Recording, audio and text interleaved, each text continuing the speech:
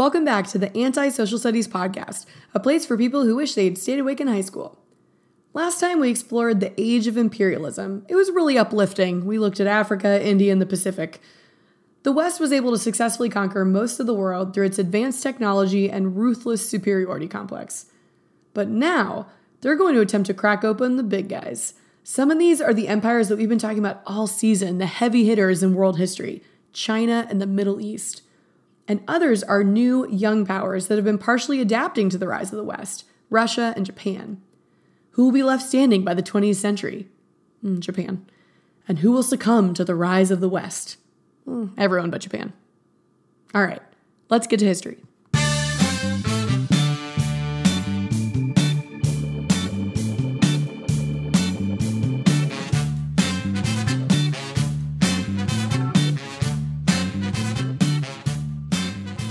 Act 1. Opium is a gateway drug. By the 1800s, China is ruled by the Qing dynasty. This was a vast multicultural empire, the fourth largest in world history, that was ruled by a group called the Manchu from Manchuria. They kept most of the Chinese system the same, the Confucian exam system to run the government, etc., but they put their people, the Manchu, on top. And they presided over 300 years of prosperity in China, but by the 1800s they were in decline. The leadership was very conservative and refusing to recognize the changing world. Remember, in the 1800s, the West is industrializing and setting up vast empires, while China is still shutting its doors and hoping things will go back to the way they used to be. But China still has the power. They have tons of luxury items like silk and porcelain that the new middle class in Europe wants to prove its wealth. And they have tea, which factory owners are using to drive production by giving it to their workers to help keep them awake back in England. China also has huge markets that the Europeans would love to tap into, but the Europeans don't really have anything that the Chinese desperately want besides silver from the New World. Also, all Europeans are restricted to only trading through the port city of Canton, and that is highly regulated by the Chinese government. As part of this Canton system, European merchants are monitored, they're not allowed to learn Chinese, they can only live in one part of the city, and cannot travel or do business anywhere else. This is what we call a trade imbalance, and it is swinging pretty heavily toward China right now. Everyone's trying to get into China and negotiate a better trading agreement. The Russians and the Dutch both send trade delegations. The British send 2. The last one gets expelled from China for refusing to perform the kowtow, the traditional series of bows you're supposed to do when you meet the emperor. And this is the last straw. The British are like, I'm sorry, do you know who we are? We're the freaking British Empire. The sun never sets, people? Yeah, that's us. So they go back to London and start plotting. I know, they think. Let's get them addicted to drugs. And they do. Check this out. The British has access to opium. A lot of it. From their colonies in Indonesia and in India. So they do what anyone would do. They start smuggling opium into China and selling it to merchants. The illegal trade became so important that they developed new ships called opium clippers that could carry the weight of the tons of opium that had extra protection against pirates and Chinese officials. After many diplomatic warnings, the Manchu did not want opium coming into their borders. The Chinese emperor eventually sent one of his officials down to Canton. In 1839, he seized 20,000 chests of opium, almost 3 million pounds of the drug, and declared a blockade against foreign trade in Canton until the British stopped smuggling in the drug. Using this as their excuse, the British send the Royal Navy in to defend its merchants, and the British quickly defeated the Chinese and forced them to sign the Treaty of Nanking, known as the Unequal Treaty. This treaty that ended the so-called Opium War opened up 5 new ports to foreign trade, gave the British control of Hong Kong, and gave them the power of extraterritoriality. This really long word means that British people in China are not subject to Chinese laws, and they can only be punished under the British justice system. But that wasn't enough, and Britain eventually won a second Opium War, after which they were given most favored nation status, meaning that they got special trading privileges no other country got. By the end of the Opium Wars, the Chinese coast was divided into economic spheres of influence, with different port cities effectively controlled by foreign governments. By 1900, China was still technically independent, but its trade was heavily controlled by Russia, Japan, Britain, France, and Germany. Think of this like if you've ever learned about the mob or the mafia, how they would have so much control over different cities in the United States that they effectively were the government. This is sort of how these different economic spheres of influence worked in China. Okay, so let's think about this from the Chinese perspective. They have been stable, strong, and basically unconquerable for thousands of years, if we don't count the Mongols because they kind of do everything else no one else does. And remember that the Chinese viewed themselves as the Middle Kingdom, the center of the civilized world. To them, the Europeans were barbarians unworthy of their concern. And now, all of a sudden, they are essentially a tributary state of the West, a position they are very familiar with, but from the other side. China is going to essentially freak out. They are not okay with this, and they know that something needs to be done. But the problem is that China is so vast and diverse and hard to control that they're not going to agree on what needs to be done. And this is going to be the difference between China and Japan. But we'll get to Japan in a minute. First, how do the peasants respond? The threes. Remember the mandate of heaven? It's this idea that the emperor gets his right to rule from the heavens, but if he loses the mandate, then bad things will happen. Environmental disasters, war, etc. So to traditional peasants, like the Opium Wars are about as close to complete disaster as they can imagine, and they believe that the emperor has clearly lost his mandate. Meanwhile, there's this peasant guy wandering around the countryside yelling about how the emperor needs to be overthrown and how they need to instate a new China. His name is Hong Xiuquan. He was a scholar who had failed the Confucian imperial exam multiple times, and that's not rare, less than 1% passed those tests. But when he was in the city to take the exam, he met a Christian missionary who gave him some pamphlets that he kept, but didn't really pay much attention to. After failing the Confucian exam for the 4th time, Hong Xiuquan had a nervous breakdown. Supposedly, he had a vision that he visited heaven, where he found his celestial family. His heavenly father, wearing a black dragon robe, told him that it was his job to rid the world of demon worship. The people were supposed to be worshiping his father, and Hong Xiuquan must show them this with the help of his celestial older brother. Supposedly in this vision, he saw Confucius being punished in the heavens for leading the people astray. When he came to, he found those pamphlets that the missionary had given him, and after reading them, he believed that this was the key to his vision. The father he had seen was God, and he was his youngest son.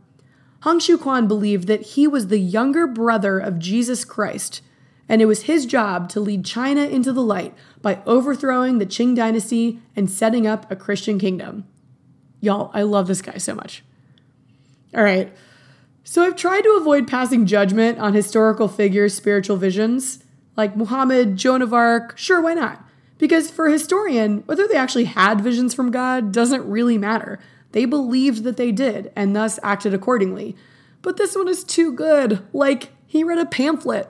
A pamphlet, not even the whole Bible. But this is a pretty cool example of how Chinese ancestor worship mixed with Christianity to create something new. This is called syncretism, different religions mixing together. This idea that he could visit his ancestors, in his case God and Jesus Christ, in a dream and communicate with them is as old as China. Remember the oracle bones from the ancient era? Anyway, so he goes around destroying everything that is traditionally Chinese, especially anything associated with Confucianism. And Hong Xiuquan does get some converts, mostly people who had also failed the rigid exam system. So if I can be cynical for a second, that's what this is. Hong Xiuquan definitely believed he was sent from God, but I don't think his followers did. They were frustrated by the traditional exam system that had kept them in the dark just because they couldn't pass a ridiculously hard standardized test. And they were fed up with the way China was being torn apart by outside barbarians, so they just went with it. Sure, you're Jesus' brother. Hong Xiuquan's movement joined with other peasant revolts in process to become the Taiping Rebellion. At its height, Hong's army controlled 30 million people. The Civil War lasts for over a decade, and it actually overlaps with the American Civil War, for reference. In the end, 20 to 30 million people died, making it one of the deadliest conflicts in human history. Aren't you surprised that you never learned about this in history class? Me too. The Taiping Rebellion was only able to be put down because the Qing emperor had to rely on foreign aid from Britain and France, who didn't want the system that they had just built up to come crashing down. And the Qing had to empower regional leaders to build up their own armies, and this is important. China has always been essentially feudal. Yeah, the emperor's in charge, but day-to-day local rule is way more important. And the emperors have always tried to downplay that so that they can centralize power, but at this point, they have to admit that they can't. Regional warlords rise up and they ally with the Qing to put down the rebellion. But now that they have this power, they're not going to easily give that up. More on that in a second. After the Taiping Rebellion, the Confucian scholars are shook. They realize that China is crumbling and they need to do what they can to strengthen it before it collapses. They institute a thing called the Self-Strengthening Movement, which was a 30-year attempt to reform China to help it compete in this new world. They began adopting Western technology and weapons, they built shipyards, and they hired European advisors. It's a good idea, but not everyone in the court agreed with this plan. In fact, most of them believed it violated their entire Confucian worldview. Remember, merchants are the lowest of the low, and China's the middle kingdom that can do whatever they want. And the biggest opponent of this self-strengthening movement is Empress Dowager Cixi. Even though there were often others technically in charge, she effectively ruled China from 1861 until 1908 through her husband, her nephew, and her son. And she was violently against foreign intervention, and she opposed the self-strengthening movement from the beginning. She was a traditionalist. Eventually, her view won out, and the self-strengthening movement was abandoned. The imperial government stuck its head in the sand and ignored the changing world outside. The best example of this is when Empress Cixi took the money that it was meant to build up an imperial navy, and instead she spent it restoring a marble boat that sat in a man-made lake at her summer palace. A marble boat. It was basically a big screw you to all the scholars who were advising the court to invest in new technology. She thought, nope, I'm just going to renovate this 100-year-old statue, basically, that was built to symbolize the everlasting power of the emperor. Irony, my old friend. By the early 1900s, there are a lot of different groups who disagree on basically everything except the fact that the Qing dynasty needs to go. They are all going to unite together to overthrow the emperor in 1912, and inspired by Western nationalism, they don't put a new emperor in his place. Instead, they're going to attempt to set up a modern democracy that will quickly devolve into civil war, but more on that in the 20th century. So China is basically the worst case scenario out of these four empires. They were completely unwilling to adapt, and they fell apart because of it. And there are two powerful empires that watch this happening and learn at least a few lessons on what not to do.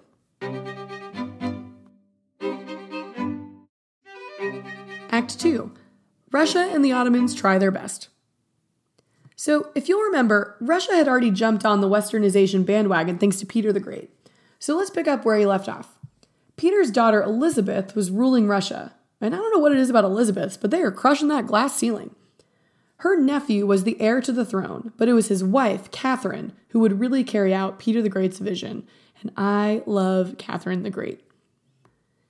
Catherine's husband, Peter the Great's grandson, was neurotic, rebellious, and an alcoholic. He also worshipped a guy named Frederick II of Prussia, who was the enemy of his aunt, the current Tsar Empress Elizabeth. Catherine, on the other hand, was born in Germany, so she was already westernized, and she was ambitious, intelligent, and level-headed, everything her husband wasn't. Yeah, she had multiple lovers. It's rumored that none of her 3 children were fathered by her husband, but what is clear is that she wanted power for herself. When the Empress Elizabeth died during the 7 Years' War, this is what Americans call the French and Indian War, so just before our revolution, Catherine took control of the army, who preferred her to her husband, who had just negotiated peace with their enemy, Prussia. What the heck? Catherine marched into St. Petersburg and had herself declared empress. 9 days later, her husband was assassinated by one of her supporters, and she was eventually crowned in Moscow, and she would rule for 34 years, until basically the end of the 1700s. And she's the first woman that gets a The Great on her name. I love her. So let's talk about it. By the end of Catherine's rule, Russia added 200,000 square miles to its territory and established itself as one of the major powers of the world. She created free universal education for all free people. Yeah, Russia still had serfs who were tied to the land, and they weren't considered free, but still. She also established the Smolny Institute, which was the first school specifically for girls and the first state-financed higher education institute for women in all of Europe. This school was reserved for girls of noble birth, but the next year she established a school specifically for daughters of commoners. Catherine divided Russia up into over 50 provinces and 500 districts based on population, and she expanded local administration. Again, someone copying and pasting from the Persian playbook. Catherine instituted economic reforms that led to the rise of a middle class, and she created rubles, the first paper money issued by the Russian government ever, to make up for shortages in gold and silver. She also oversaw the establishment of the Free Economic Society, which was a really forward-thinking collection of economists and scholars who were tasked with modernizing Russia's agricultural system. They were endowed with a massive library, and they operated without any government oversight. Finally, Catherine created the Instruction, which proposed a new codification of laws that established ideas in Russia like all men should be equal before the law. All of these reforms earned her the title of an enlightened monarch. She was pen pals with Voltaire, the guy who was calling for freedom of speech and religion in France. She herself wrote comedies, fictions, and memoirs. The Hermitage is still one of the largest and oldest museums in the world, and it started as her personal collection. Catherine was truly great. But just like Peter, she never took steps toward constitutionalism or limiting her own power in any way. For example, a popular rebellion broke out amongst the peasants, led by a guy named Pugachev, who set up a government in the name of Catherine's assassinated husband. They proclaimed the emancipation of the serfs, and they controlled a significant amount of land, but Catherine's army eventually crushed the revolt, executed the leader, and reasserted absolute control. But this largest peasant uprising in Russian history is foreshadowing for a few other events over the 1800s that will eventually topple Tsarist Russia. By the mid-1800s, after Catherine, Russia is growing exponentially, and if you want proof, look no further than the Crimean War.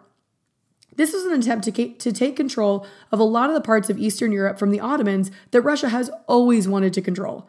Sorry, Putin, you weren't the first Russian leader interested in the Ukraine. And even though Russia lost the Crimean War, it was a sign of how powerful they were becoming that the Ottomans could not defeat them on their own. They had to turn to Britain and France for support. So, what was going on in the Ottoman Empire? Remember that the Ottomans were not as willing to make changes internally, especially considering they were a theocracy that based most decisions on the Quran. But the near defeat in the Crimean War and the rise of Western powers nearby made them realize that they had to make some changes. Over the reign of 2 sultans, the Tanzimat reforms were instituted. These reforms guaranteed life, property, and respect for all subjects of the empire, regardless of race or religion. They standardized the tax system and military conscription to make both processes more fair, and they guaranteed equality for Christians and Jews within the Ottoman Empire, although they were already generally treated better than religious minorities in other civilizations. The Tanzimat reforms also moved the Ottoman Empire slowly away from its Islamic fundamentalism. They created secular or non-religious schools, representative assemblies, and new laws modeled after those in France. And, importantly, those new laws would be administered by state courts, not the ulama, or Islamic Religious Council. So why do we care? Well, Turkey today is one of the most westernized countries in the Middle East. Even though its population is like 99% Muslim, they have a secular state and not a theocracy like we see in Iran or Saudi Arabia, for example. And there are a lot of reasons for this, but the Tanzimat reforms set the Ottoman Empire on the path towards moderate westernization that will continue into the 20th century. Eventually, there will be tension between the Islamic leadership and modernizers, especially a group known as the Young Turks. This tension will keep the Ottoman Empire from fully westernizing to the point where they can survive defeat in World War I, but we'll get there. Similarly, back in Russia, there's still tension between people who think Peter and Catherine went too far and those who think they didn't go far enough. Inspired by the French Revolution, a group of military officers led a revolt in December. It's called the Decembrist Revolt, that pushed for more liberal political reforms. The revolt was put down, but eventually other czars will try to modernize the Russian government, but never enough so that they lose any real power, and thus it's never really enough for the Russian people. Tsar Alexander II, for example, sets up local democratic councils, and he emancipates the serfs, which are 2 huge steps toward a more democratic society, but he was assassinated and his successor returns to an absolute monarchy. However, the emancipation of the serfs is going to send ripples through Russian history that culminate with Vladimir Lenin. You see, Alexander II emancipated or freed the serfs. But that was about it. Meaning, he said, "Congratulations, you're free, you have all the rights of normal Russian subjects." The serfs went, "Woohoo!" and then turned around and got slapped with all the terrible aspects of society without any support. They now had to pay rent on the land where their families had lived for generations, and so they got stuck in a land debt trap not unlike the sharecropping plight of former slaves in the United States at around the same time. These peasants who've been stewing for about a century now about how they aren't getting all the rights and freedoms and the benefits of people in other industrialized societies, well, now they're free and in debt. And they're starting to think that maybe capitalism isn't working for them. If only someone had another option. So, the Ottoman Empire is slowly falling apart, but they're trying to catch up as best they can. Some parts of the empire have already basically asserted their independence, often only to fall under the influence of Europe, like we saw in Egypt.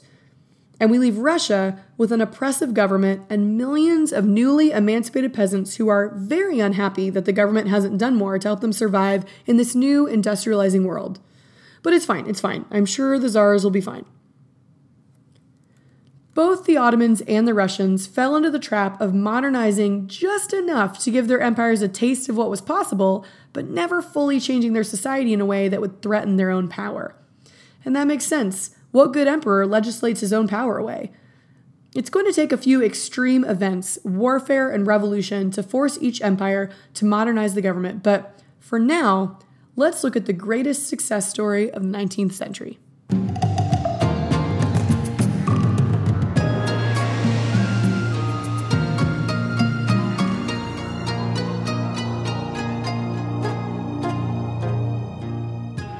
Act 3, Japan wins! So, if you can remember all the way back to Act 1 about 15 minutes ago, China was forced open by the British and had a chaotic, uncoordinated response. Pretty much everyone was unhappy with the situation, but they disagreed on what to do about it. The same thing is going to happen in Japan, except that they will be relatively unified in their response. And this is one of the benefits of having a smaller nation that's not fragmented into various ethnic groups like China. And this unified rejection of Western imperialism is going to put Japan on the path to dominate Asia in the 20th century. In Japan, in the 1800s, the Tokugawa shogunate was still ruling the island. There was an emperor, again, going all the way back to that family in the 600s BCE, but he was just a figurehead. The real power was with the shogun, or the military leader. He commanded an army of samurai soldiers that were part of the feudal makeup of Japan. Essentially, the shogun was just the most powerful of all the feudal lords, or daimyo. And remember, the Tokugawa had closed off Japan from all outside influence except one port city where the Dutch were allowed to trade and share some cool ideas about science and technology. And by the 1800s, the Tokugawa were already experiencing some issues. For one, their tax revenue was declining. Ugh, taxes again! The government was collecting taxes on land, which is a problem because, 1, Japan at this point has a finite amount of land, and 2, they aren't tapping into the rising class of wealthy merchants who don't own land and thus don't have to pay much in taxes. Also, maintaining a massive army of samurai when you're not fighting anyone is really expensive, and across the island, the feudal system was slowly breaking down. The Japanese peasants were resisting being subjugated as farmers, and many of them wanted to earn money and status for themselves. Totally reasonable. So this is the backdrop upon which a guy named Matthew Perry visits Japan. And even though this guy was a slightly overweight Commodore of the 19th century US Navy, I highly encourage you to picture him as the Matthew Perry who played Chandler on Friends. Could Japan be any more closed? President Millard Fillmore, that was one of our president's names, by the way, Millard Fillmore. Anyway.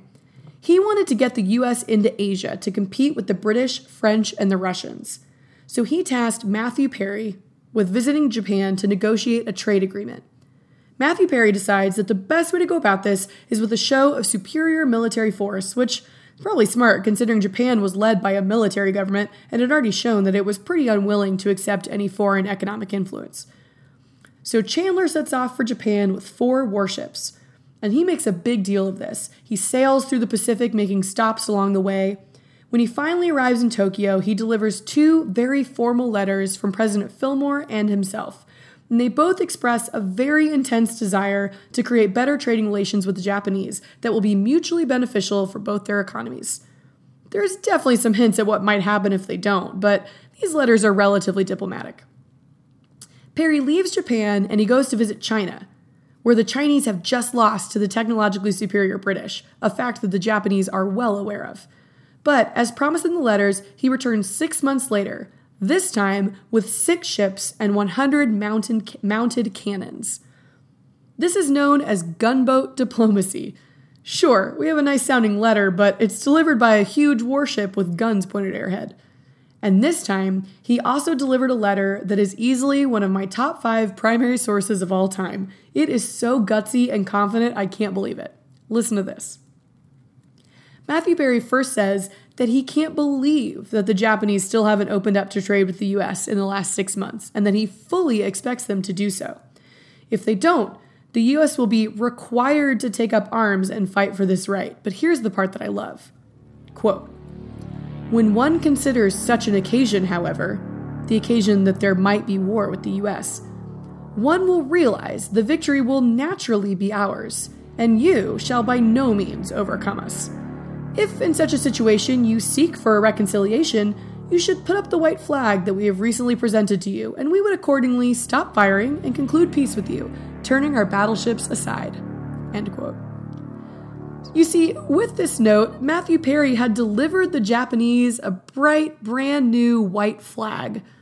So basically, he's saying, if you don't agree to our demands, you're gonna need this, because there is no way that you would win in a fight with the United States, so you might as well just surrender now. Whoa. And it works. The Tokugawa shogunate gave in and signed an unequal treaty similar to the one after the Opium Wars. But the difference here is that the Japanese people were unhappy, like in China, but they coordinated a unified response that overthrew the Tokugawa shogunate and rejected the treaty with the US. Basically, the Japanese are like, yeah, that's cute, Americans. Nope. In the 4 years between Matthew Perry's arrival and the end of the shogunate, the Japanese economy was destroyed. Cheap foreign goods flooded the market and collapsed local industry. The influx of gold and silver threw off their tax structure and led to massive inflation. People had been frustrated with the corrupt shoguns who lived a lavish lifestyle for a while, but this was the last straw. A group of nobles, samurai, merchants, and peasants joined together to support the emperor and overthrow the shogunate, restoring power back to the Emperor Meiji. This instituted a new era in Japanese history called the Meiji Restoration, and it lasted from 1868 to 1912, and it is the reason why Japan went from being a feudal island nation to a global imperial powerhouse in half a century. Remember the self-strengthening movement in China? It was what some of the Confucian scholars wanted to do to push out the British, build up their industry and military from within so that they could compete. Well, the Meiji Restoration is that, but successful. The emperor and his supporters undertake reforms in basically every aspect of Japanese life. They create an almost universal education system, for girls too, like really universal, that emphasizes literacy, science and technology, and patriotic loyalty to Japan. In just 45 years, the literacy rates jump from 35 to 75% for men and 8 to 68% for women. 8% of women could read, and like 45 years later, 68% of women can read. That's insane. The Japanese also totally reformed and westernized their military. They eliminated the samurai and created a military draft, and they brought in Western advisors to help them build up a navy that would soon dominate the Pacific. Over the span of 20 years, Japan wins wars against both China and Russia, so if anyone thought that traditional land-based power was still the way to go, tiny Japan has thoroughly proven them wrong. Also, fun fact, a lot of these samurai who are out of a job turn and become merchants. They start to industrialize. There was one former samurai who went into arms dealing. So he started to build up cannons and industrialize weaponry, and he sold it to the government. He eventually turned to transportation, and he founded a company called the Mitsubishi Company. So yeah, if you drive a Mitsubishi, it was founded by a former samurai. And here's the amazing part.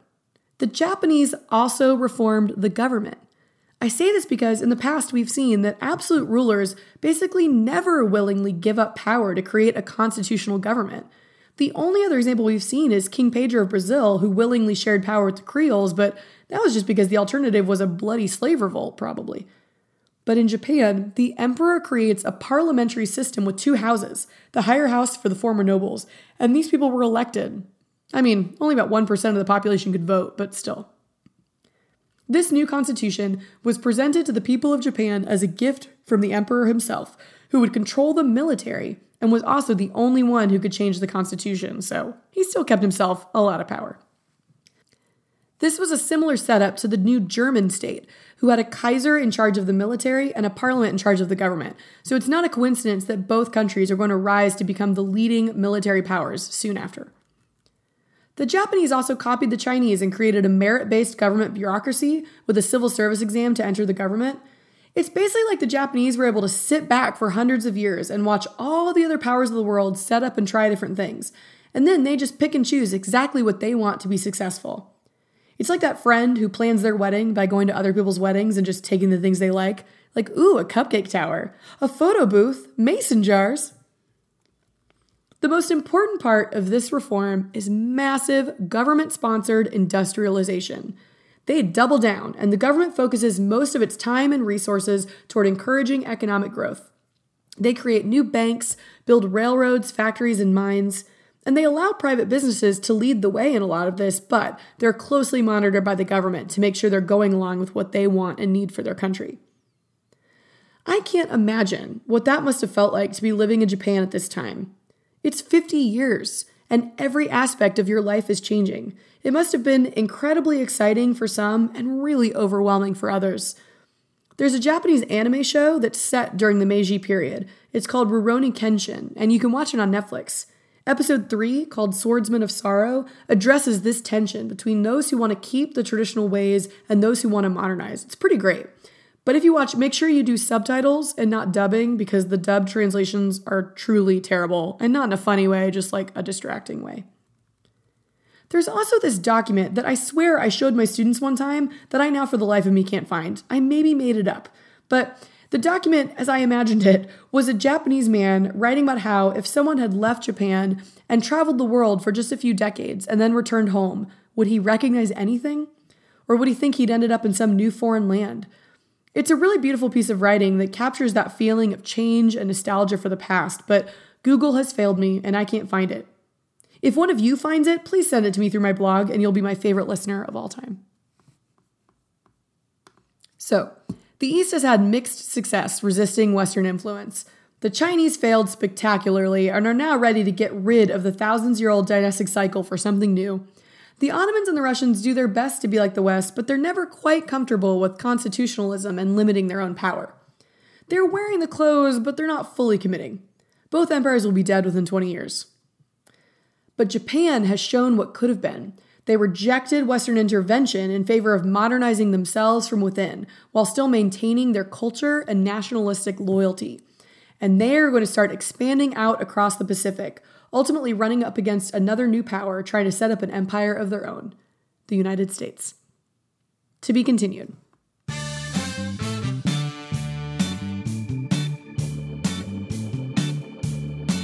For notes, pictures of some of the things I mentioned, and a full transcript of today's episode, check out my podcast page at www.antisocialstudies.org.